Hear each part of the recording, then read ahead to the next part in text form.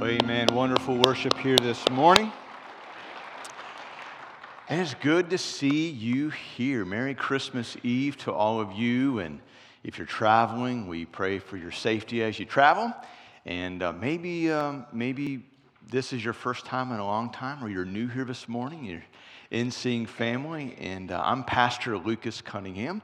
And so this is my first Christmas here at Springboro. So glad to have Christmas with you. If you'll turn over in your Bibles over to Matthew chapter 2, and we're going to open this up starting in verse 1. And if we'll all stand together as we honor God's word here this morning, Matthew chapter 2 and verse 1. And it reads, Jesus was born in Bethlehem in Judea during the reign of King Herod. About the time some wise men from the eastern lands arrived in Jerusalem, asking, "Where is the newborn King of the Jews? We saw the star as it rose, and we have come to worship him." And King Herod was deeply disturbed when he heard this, as was everyone in Jerusalem. He called a meeting of the leading priests and the teachers of religious law and asked, "Where is the Messiah supposed to be born?" "In Bethlehem in Judea," they said. "For this is what the prophet wrote. For you, O Bethlehem, in the land of Judah, are not the least among the ruling cities of Judah, for a ruler will come from you, who will be the shepherd for all my people in Israel." Out of Micah chapter 5, verse 2. Then Herod called a private meeting with the wise men, and he learned from them the time when the star first appeared. And then he told them, "Go to Bethlehem and search carefully for the child. And when you find him, come back and tell me so that I can go and worship him too." And after this interview, the wise men went away, and the star they had seen in the east guided them to Bethlehem. It went ahead of them and stopped over the place where the child was. And when he saw the star, they were filled with joy. And they entered the house and saw the child with his mother, Mary.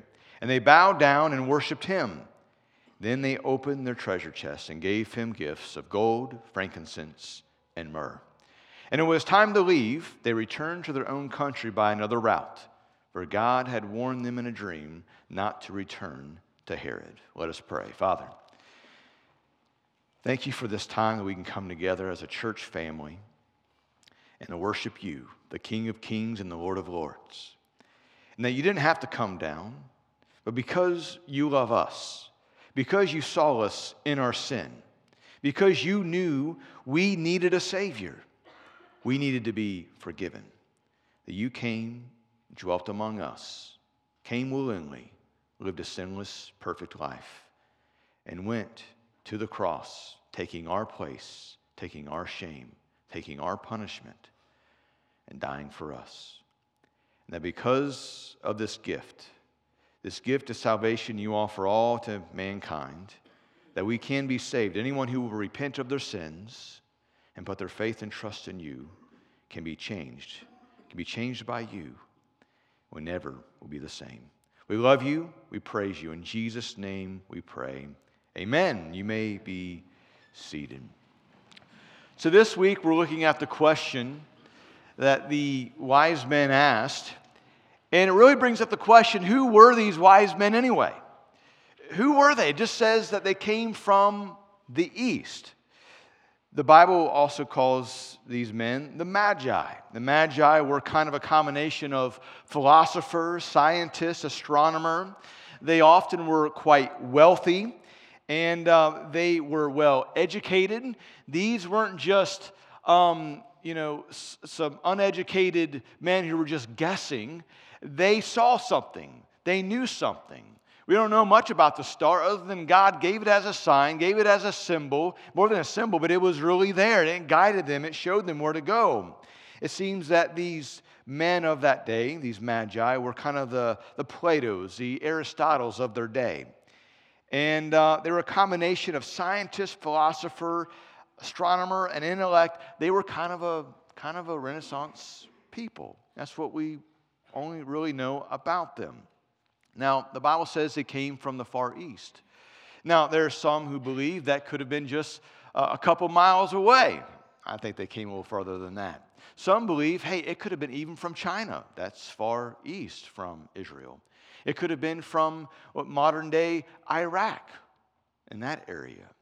In fact, some think, and I tend to lean this way, that we know just from the Old Testament with Daniel, who was in Babylon, which is modern-day Iraq, that he had a great influence in that pagan culture in which he lived, and that these men had come to faith. They also had studied astronomy. They knew they saw something unusual. They also knew the prophecy in the book of Daniel. They had a little bit of an idea of maybe when this Savior, this Messiah, might just be born. And when they saw the sign, they decided to pursue it. We don't know exactly, but we know this, is that they came, that they were seeking, and they wanted to know, they wanted to see the Messiah. They had come to worship. So here's a question. What made the wise men wise? First off, what made them wise was this, is they were seekers of the truth. They weren't just interested in opinions. They weren't interested in just what you thought. They were seekers of the truth. They wanted to know what the truth was. And wise men and wise women still today, they seek the truth.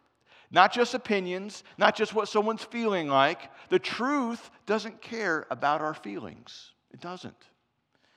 But today, in our world today, there are many who replace the truth with their feelings. And their feelings easily get hurt. Or they're feeling this way today, so this must be the truth. They're feeling this different way the next day, so this must be the truth. But truth doesn't work that way. Truth doesn't care about our feelings. The truth is the truth. And wise men and wise women will seek the truth. And so they ask this question, where is the baby who was born the King of the Jews? They were seeking Jesus. They were seeking him. Today, wise men, wise women still seek Jesus. They seek Jesus even when those who are in political power or those in local political power or wherever they're at may not be seeking for him, but they seek him. They're not worried if everyone else is seeking them. There's some things that we might try, that we might even try doing because we get caught up in the excitement and of maybe it's a sports team. Some of you became maybe a fan of a certain team out east that just killed us yesterday because you're influenced by your family. And maybe your family is a loving, godly family, but no family's perfect. And that's your problem. You don't feel bad for us at all today. I get it. But wise men and wise women still seek him. You see, there really are only two types of people. There are spectators and there are seekers. Seekers want to get down to what is the truth. Spectators, they just guess about the truth. They just wonder. They make assumptions. They will say things like, well, I think God is like this. Or, my God is like this. You just kind of wonder. You kind of use the buffet kind of rule. Now, I'm from here, right? But I was living in South Carolina, in Florence, South Carolina, and wonderful people. I will tell you this. I know where the buffet capital of America is at. It's in Florence, South Carolina. They love their buffets. There's a buffet on every corner next to a church. Just a coincidence, I'm sure. And what some people do when they're a spectator is they will walk through when it comes to spirituality and they will go, ooh, I like that. Ding. And they'll pick that up and they'll put it on their plate. They'll come to another item and go, ooh, that's a little strong. Not really feeling that one. It's the truth, yeah, probably so, but it's not real popular, and it may make some people feel uncomfortable. I'm going to skip that one. And you go to the next one, you go, ooh, I like this one a little bit more, and you put that on your plate. And you just kind of skip and pick and choose what you like and what you don't like, and you end up making your own personal spirituality and going, that's what spectators do. A seeker goes, I want to know what God says about it, what He is clear about, and I want to put that on my plate. I want to seek what is the truth. It doesn't mean I know everything. It doesn't mean that I'm going to stop seeking, that I'm going to stop learning. In fact, it's been said that not all readers are leaders, but all leaders are readers. And Christian, we are all leading somebody. If you're a mom or a dad, you're leading those little kids. You need to be learning. You need to be seeking. Always be seeking how you can lead your family. But as people, regardless of what age you are, we are called to be seekers. Seekers of the truth. And as Christians, we believe God's word is true. And we believe that God has revealed Himself to us through His word, through creation, through some of the different things that we have that you can't really measure. You ever know some of the best things in life really are free? Kindness, love, gentleness. In fact, we end up looking at the fruits of the Spirit. You realize some of the best things in life, they really are free, and they're from God, given to us to experience, to enjoy, to practice. And so, when it comes to spectators and it comes to seekers, spectators love to argue, they love to discuss, they love to talk about God, they love to go in circular reasoning and round about, and they never really make a decision. They just kind of speculate. And as soon as maybe something they don't like is on their plate, they'll take it off, or they'll get a new plate, and they'll go through the buffet line again, and they will figure out what they now want to have. So what made them so wise? Well, they ask questions. They ask questions. That's what wise men and women do. They study. They obviously had studied the text because they knew that a Savior was going to be born. They watched what was happening around them. They saw the star. They're alert. They're looking for signs. They're looking to do whatever it takes to find the answers. These wise men were wise because they sought the truth. They sought the truth. And they were willing to ask questions. You know, I think every church should be a place where people feel comfortable asking questions. And I just want you to know, we're okay with you asking questions. It doesn't mean we know everything. We don't. But when you have a question, we need to listen to it. We learn from other people. I had a Bible professor in seminary. He would always say this. And Dr. Sewell, he's with Jesus now. He would say, when you have a question, ask this question: what does the Bible say? What does the Bible say? And that should lead us as Christians to follow and find what the truth is. You know what? Satan, he'll ask a question too. He started with Adam and Eve, and he started with Eve there in the beginning, there in Genesis. This is what he really says. He says, did God really say? That's what he does. So we have a spiritual battle that's always going on. God said this. What does the Bible say? And we have enemy who says, did God really say? He loves to always plant that seed of doubt in so many minds. So many minds. And the amount of information that we have available in our fingertips is unbelievable today. But it is a double-edged sword. Because there's so many who they stop seeking, they just read it on social media, and they just take it at face value. They didn't seek it. It was just thrown in their face. You see, you shouldn't take my word for it. You should dig in. Find the truth of God's word. And be careful who you listen to. Be careful who you follow on social media. Some people are great. Some people have wonderful truths that help build your faith, that help you. And there are some, though, who are deceptive. There are some who just want to bring down faith, that just want to say and mimic Satan, maybe just in a different way, that go, yeah, but did God really say? Now, my message today isn't about the reliability of the Bible, but no doubt there's some here right now when I mention that God's word is truth, that goes against the grain of your value system in your life. And you'll probably have heard different things, watching on social media from, and I talked about this a couple weeks, from some of the different false pagan gods. It seems like every Easter or every Christmas, there's always the Christmas is pagan idea, which is interesting enough. I'm not going to tackle that today. It's really, well, I grew up on a farm. We call that hogwash, all right?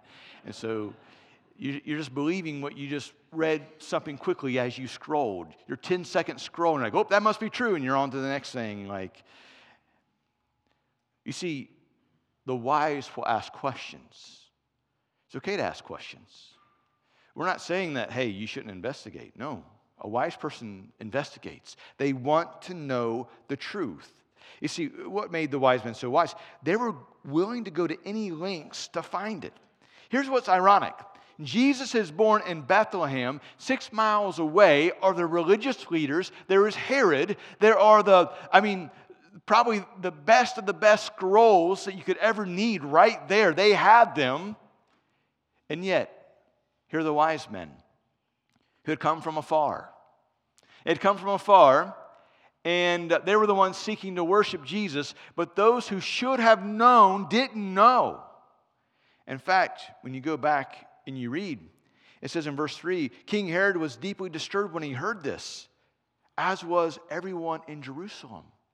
Kind of like the old saying, if mama isn't happy, nobody's happy. Well, King Herod, he was a psycho. Go back, he killed a couple of his wives. He even killed 1 or 2 of his sons. He was psychotic. He really was. And so when he heard that there was someone being born that was going to take over, he did not like that. In fact, he had many of the babies there in Bethlehem, 2 years and younger, who were males, killed. In fact, you can go to the place in Jerusalem, and it's underground, and you can find a YouTube video on it if you'd like. It's out there, where they buried these children who were killed. He was a psycho.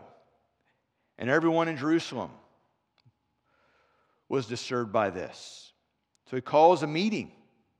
And the leading priest and teachers, not just anyone, the leading ones, the leading priests, the leading teachers of religious law, like they knew what Micah 5:2 says, or where the Christ child, the Messiah, would be born, and yet they weren't ready.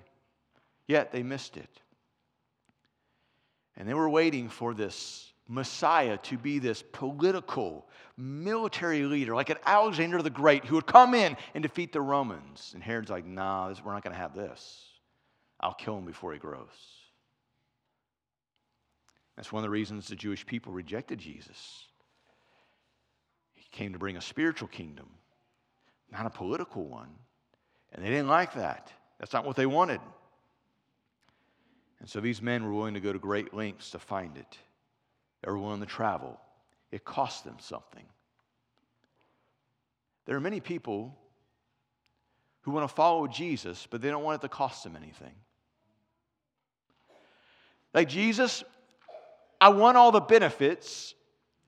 I like the presents, but I don't want it to cost me anything. In fact, Jesus had a crowd following him, and he looked at the crowd, and he said, unless you hate your mama, your daddy, and went on down the line, you cannot follow me. Now, he really wasn't saying you need to go hate your mother. Don't go to Christmas dinner tomorrow and go, hey, you know what? Pastor Lucas said, I need to hate you. Dad, mom, stepdad, maybe. I don't know. Maybe you hate him. I don't know. But no, don't hate anybody. But it was as, in comparison of your love for Christ, the comparison should be almost the distance between love and hate. He was saying that when you follow me, and he also turned to the crowd and said, hey, you need to count the cost of following me. That if you were going to build a building, You're going to count the cost. You're going to see if you have enough money to complete the building. You're going to see if you need to borrow more money. You're going to see if you need to do this or do that. Jesus made it clear. Don't follow me until you have count the cost. And there's some, maybe right here, right now, you said a little prayer, which is great. I'm all for praying. I'm all for repenting. I'm all for getting on our knees and praying and asking Christ to save us. And that is as simple as a little prayer. Absolutely. Absolutely prayed in faith. But the idea that you can pray a little prayer and then continue to live just like someone who's out of church or who's following the devil lives, and that you're no different from them, what are you doing? What are you doing? You are fooling yourself. That's what you're doing. You're fooling yourself. And I'm here to tell you in a loud, loving way, all right? And I think that what makes me so passionate, I've grown up in church. I don't remember the first time I went to church. And I understand for some, I didn't realize that was a privilege. Some of you, you didn't start going till you're an adult, and that's fine. But when you see some of the fakeness in Christianity, and you grow up in church, but you also see some of the goodness and the grace and how awesome God is. You see a lot of the both. You know what I'm saying? And you can, as you grow, you can veer towards the one or the other. And when people claim that I want to follow Jesus, but I really don't want it to cost me anything, I'm just letting you know, that is a fake salvation. That is a different Jesus than what you read in the Bible. And that's really what you want to call that is really a form of idolatry, of making your own God, like your own spiritual buffet. That's really what that is. When we make our own spiritual buffet, we're practicing idolatry, which is one of the 10 Commandments, that we shouldn't have any gods before Him, that we shouldn't create that's idolatry. And so many do it, and they don't even realize it. But when we read the Word of God, we hear the Word of God, and when we get, I guess you could say, crooked in our life spiritually, the Word of God is straight. It's true. And when it's sit down and put down next to us, we see how crooked we are at times. That's why we need God's Word. That's why we need to be in God's Word. And the Holy Spirit uses it to lead us and to guide us and to show us and to steer us in the right direction. Jesus wasn't just interested in saving you so you could go to heaven. That's a part of it. Jesus was interested in saving you so you could be used to further the kingdom of God, to share the gospel, to build up the body of believers, and be faithful in doing so.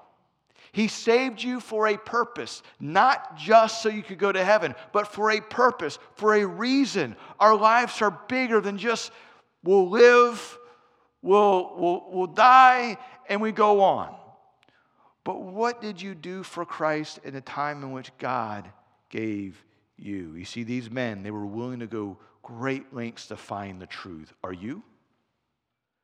You have to go deeper than just scrolling through Facebook to find the truth that I'm talking about. You need to dig into God's Word. You need to study. And these men did just that.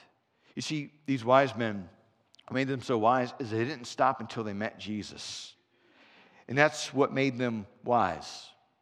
You know, pastoring a couple different churches, being in church, there's things that change as we age, no question. There may be some ministries that are we're not passionate about anymore. But I always love to see, of any age, people serving Jesus. But I tell you, we have some senior adults in our church, they just keep serving Jesus. And you can tell what their mindset is. They're going to keep serving Jesus until they meet Jesus, one way or another. Amen? That is a testimony. That is a testimony. I don't want to sound mean, but I'm going to say it. Don't be a used-to-beer. Now, there may be certain things you used to do that you can't do any longer. I'm not talking about that. I'm not talking about that. Things change. I get that. And maybe there's some things that physically have changed, and I get that. But never become a used-to-beer. Well, I used to serve Jesus. Now I'm just not interested in serving Jesus. I used to pray.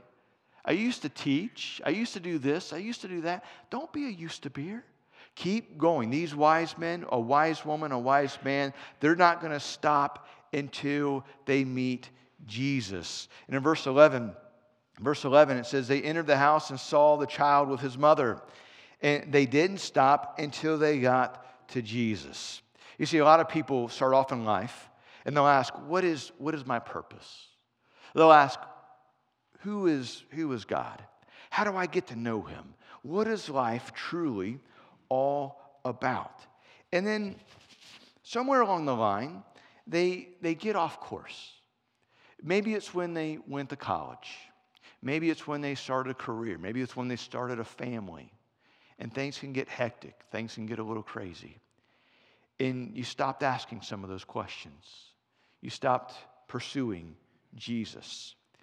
And maybe your purpose suddenly started becoming just, well, how can I improve my golf score? Maybe you're busy trying to be famous. Maybe you're busy just having fun. You're busy impressing other people around you. And all of a sudden you get distracted and you stop the journey of faith before you get to the end. I want you to, that's not wise. And that's not what a wise woman or a wise man will do. A wise person will go, you know what? I've gotten off track. I'm going to get back to pursuing Jesus. And what a gift you can give yourself and give to the Lord when you go, you know what? It's time for me to focus on Jesus again.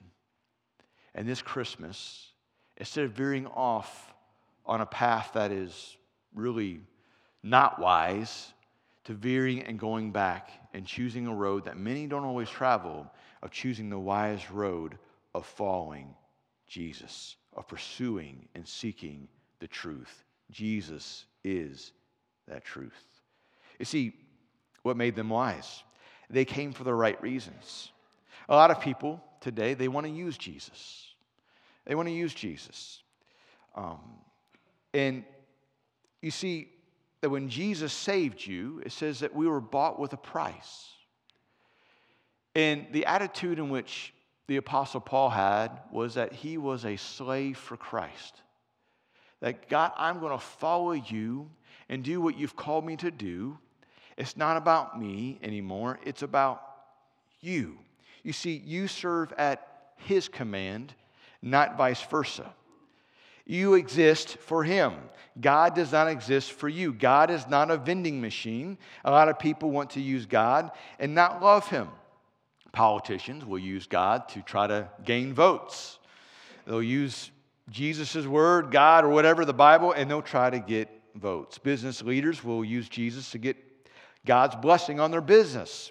Marketers will use Jesus to sell their products. Military will use Jesus to justify wars. We use Jesus all the time to justify our self-centeredness and to meet our needs. We want to use him, but we don't always want to love him. These men, these wise men, they came to worship him. That's it. They came to worship him. Now, God, he does love his children. He's clear in his word that he loves to give his children gifts. He loves to meet his children's needs. He does that for us. And those are blessings in which he gives. But when our focus is, I'm going to worship God, I'm going to serve God so I can see what I can get out of God.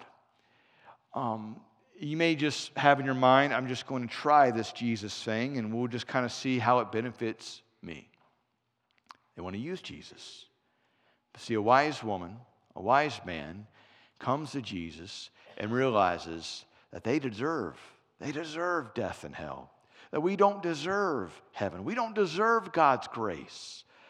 But because God is love, he has shown grace and mercy and has offered it to all of us, despite what we deserve.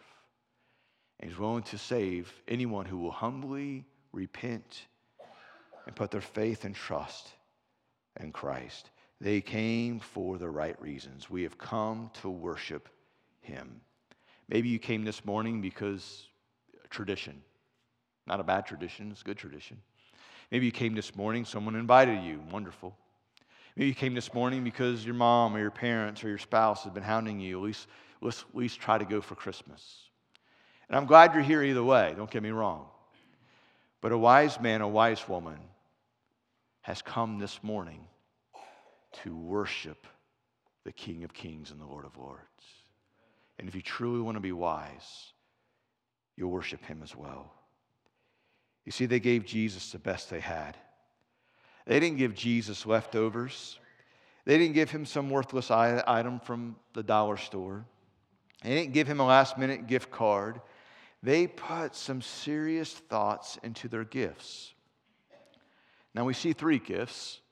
Now, the Bible doesn't say how many wise men there were. There could have been 20. There could have been 12. I have no idea.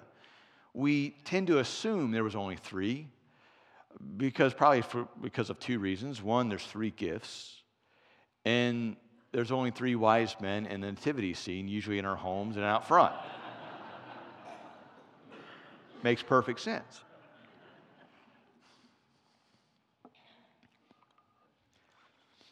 Probably because the one with 4 was more expensive. But the first gift was gold. Gold is a gift for kings. In all of antiquity, if you were to go to see a king, you brought him a tribute of gold. It was for kings. Here's the King of Kings. God has become flesh.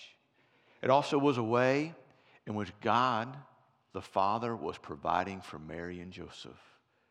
They were getting ready to head to Egypt to escape Herod. And God knew they would need money to go there and then to come back later on. You see, as well, they brought frankincense. Frankincense was an incense used in the temple to worship God. They're saying this little baby was no mere baby. We know we've come a long way. We've come to worship him. As this frankincense was showing symbolically, this is God, worthy of worship. The third gift is a little bit unusual. It would be a strange baby gift item. In fact, if any woman who was having a baby shower would be in shock when they opened it up and they see myrrh. It's a spice that was used in antiquity to embalm dead bodies. So it'd be like going to a baby shower modern day, and they're like, you know what, we thought ahead and we bought your child a casket. That'd be really weird. But that's what they brought. It was as these wise men were saying, we know he's here. He was born to die for our sins. See, Jesus did not come to earth to live. He came to earth to die for our sins so we could experience grace, mercy, and one day experience heaven, so we could have a new life. And even before Jesus had spoken his first word, people knew he had come to die. They were presenting in the frankincense the gift that symbolized the gift that would eventually be the cross. I have 3 children, and you always get some great illustrations out of kids, but it was a couple years ago. I think my youngest was 5 or 6 years old, and we're getting ready for Christmas, kind of like how many of you are today. And my youngest asked, okay, so I learned in kids' church that Christmas is Jesus' birthday. We're celebrating his birthday. We're getting gifts. What is Jesus getting? I was like, you deep little thinker. All right, that's good. That's good, you little theologian. And imagine just that you were to go to a birthday party, 100 people were invited, you showed up and everyone received a gift, but no one brought a gift for the birthday boy. And so here's the question.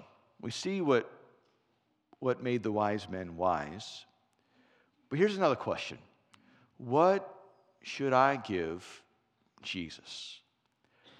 what does Jesus want from you on his birthday?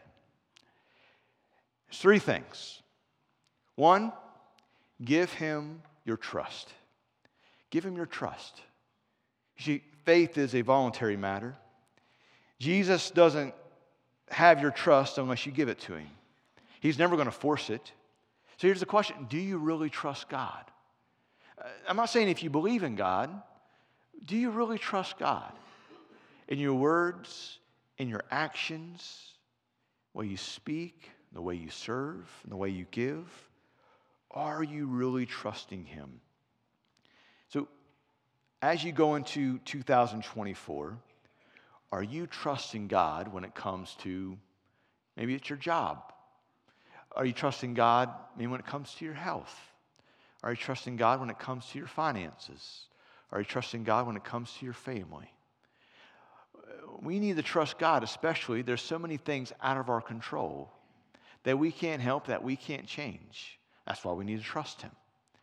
How many of us are struggling deeply? And there's different reasons. There's not just one reason, but how many of us are carrying the weight of anxiety in our lives because we simply do not trust God? And I know it's not as simple. It's more complex oftentimes than that in our lives. But there's probably some of us that our biggest issue when it comes to our stress in our life is, well, we're not trusting him. We're not trusting him. You see, here's the other thing is that what should you give Jesus? Give him first place in your life. In every aspect of your life. Not just first on the list, number one, Jesus. Number two, my job or my family. Or number three might be your health. Number four may be this or that. However you have it set up. The thing with Jesus, the thing with God is that he wants preeminence in every aspect of your life. See, there are some people who have in their mind that I'm going to walk the Christian walk, I'll do the Christian thing, I'll say the right Christian things on Sunday, but when I get to work on Monday, that is work me, right? That is work Lucas or work this. Like that's a different version of me. You're not going to like this. It's not how Jesus works. In fact, Jesus wants preeminence in all things. It's really Jesus in my workplace, Jesus in my health, Jesus in my finances, Jesus in every aspect of my life. He wants all of it. Listen, God's a jealous God, and he's not interested in sharing you with anybody else. So does he really have first place? That is a gift that you can give him this Christmas. He doesn't want to share you. He's not interested. He's not interested. And so the Bible's very clear. You shall have no other gods before me. You won't have any other idols. No, what is God saying out of the Ten Commandments? I'm not interested in sharing you with anybody else. Here's the last one. Give him your heart. We're challenged in Scripture to worship God with all of our heart, with all of our mind, with all of our soul. How do you know if you really have given your heart to Jesus? Jesus is very clear about this. He says, wherever your treasure is, there will your heart be also. Whatever cost you, it's what you're going to value. And whatever you have put out for financially, you're going to value. Whatever you spend your time in, investing in, you're going to value.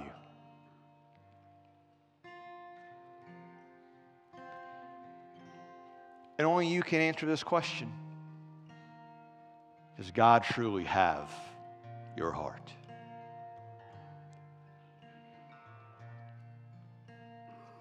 Do you truly love the Lord? And if you do, he has all of it. in this Christmas,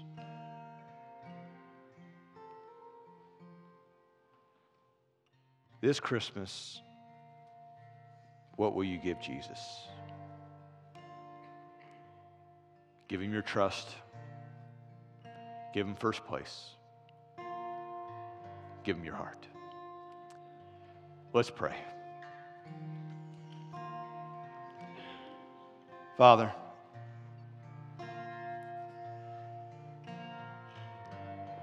I'm thankful. I'm thankful for my salvation. That because of grace, because of what you came to do and dying on the cross for my sin, taking my place, that we can be forgiven, that we can be made right with you. And as we live in a world that has wars and rumors of wars, as we live in a fallen, broken world that is messed up, that at times we may feel powerless to change. I know there's power in your name.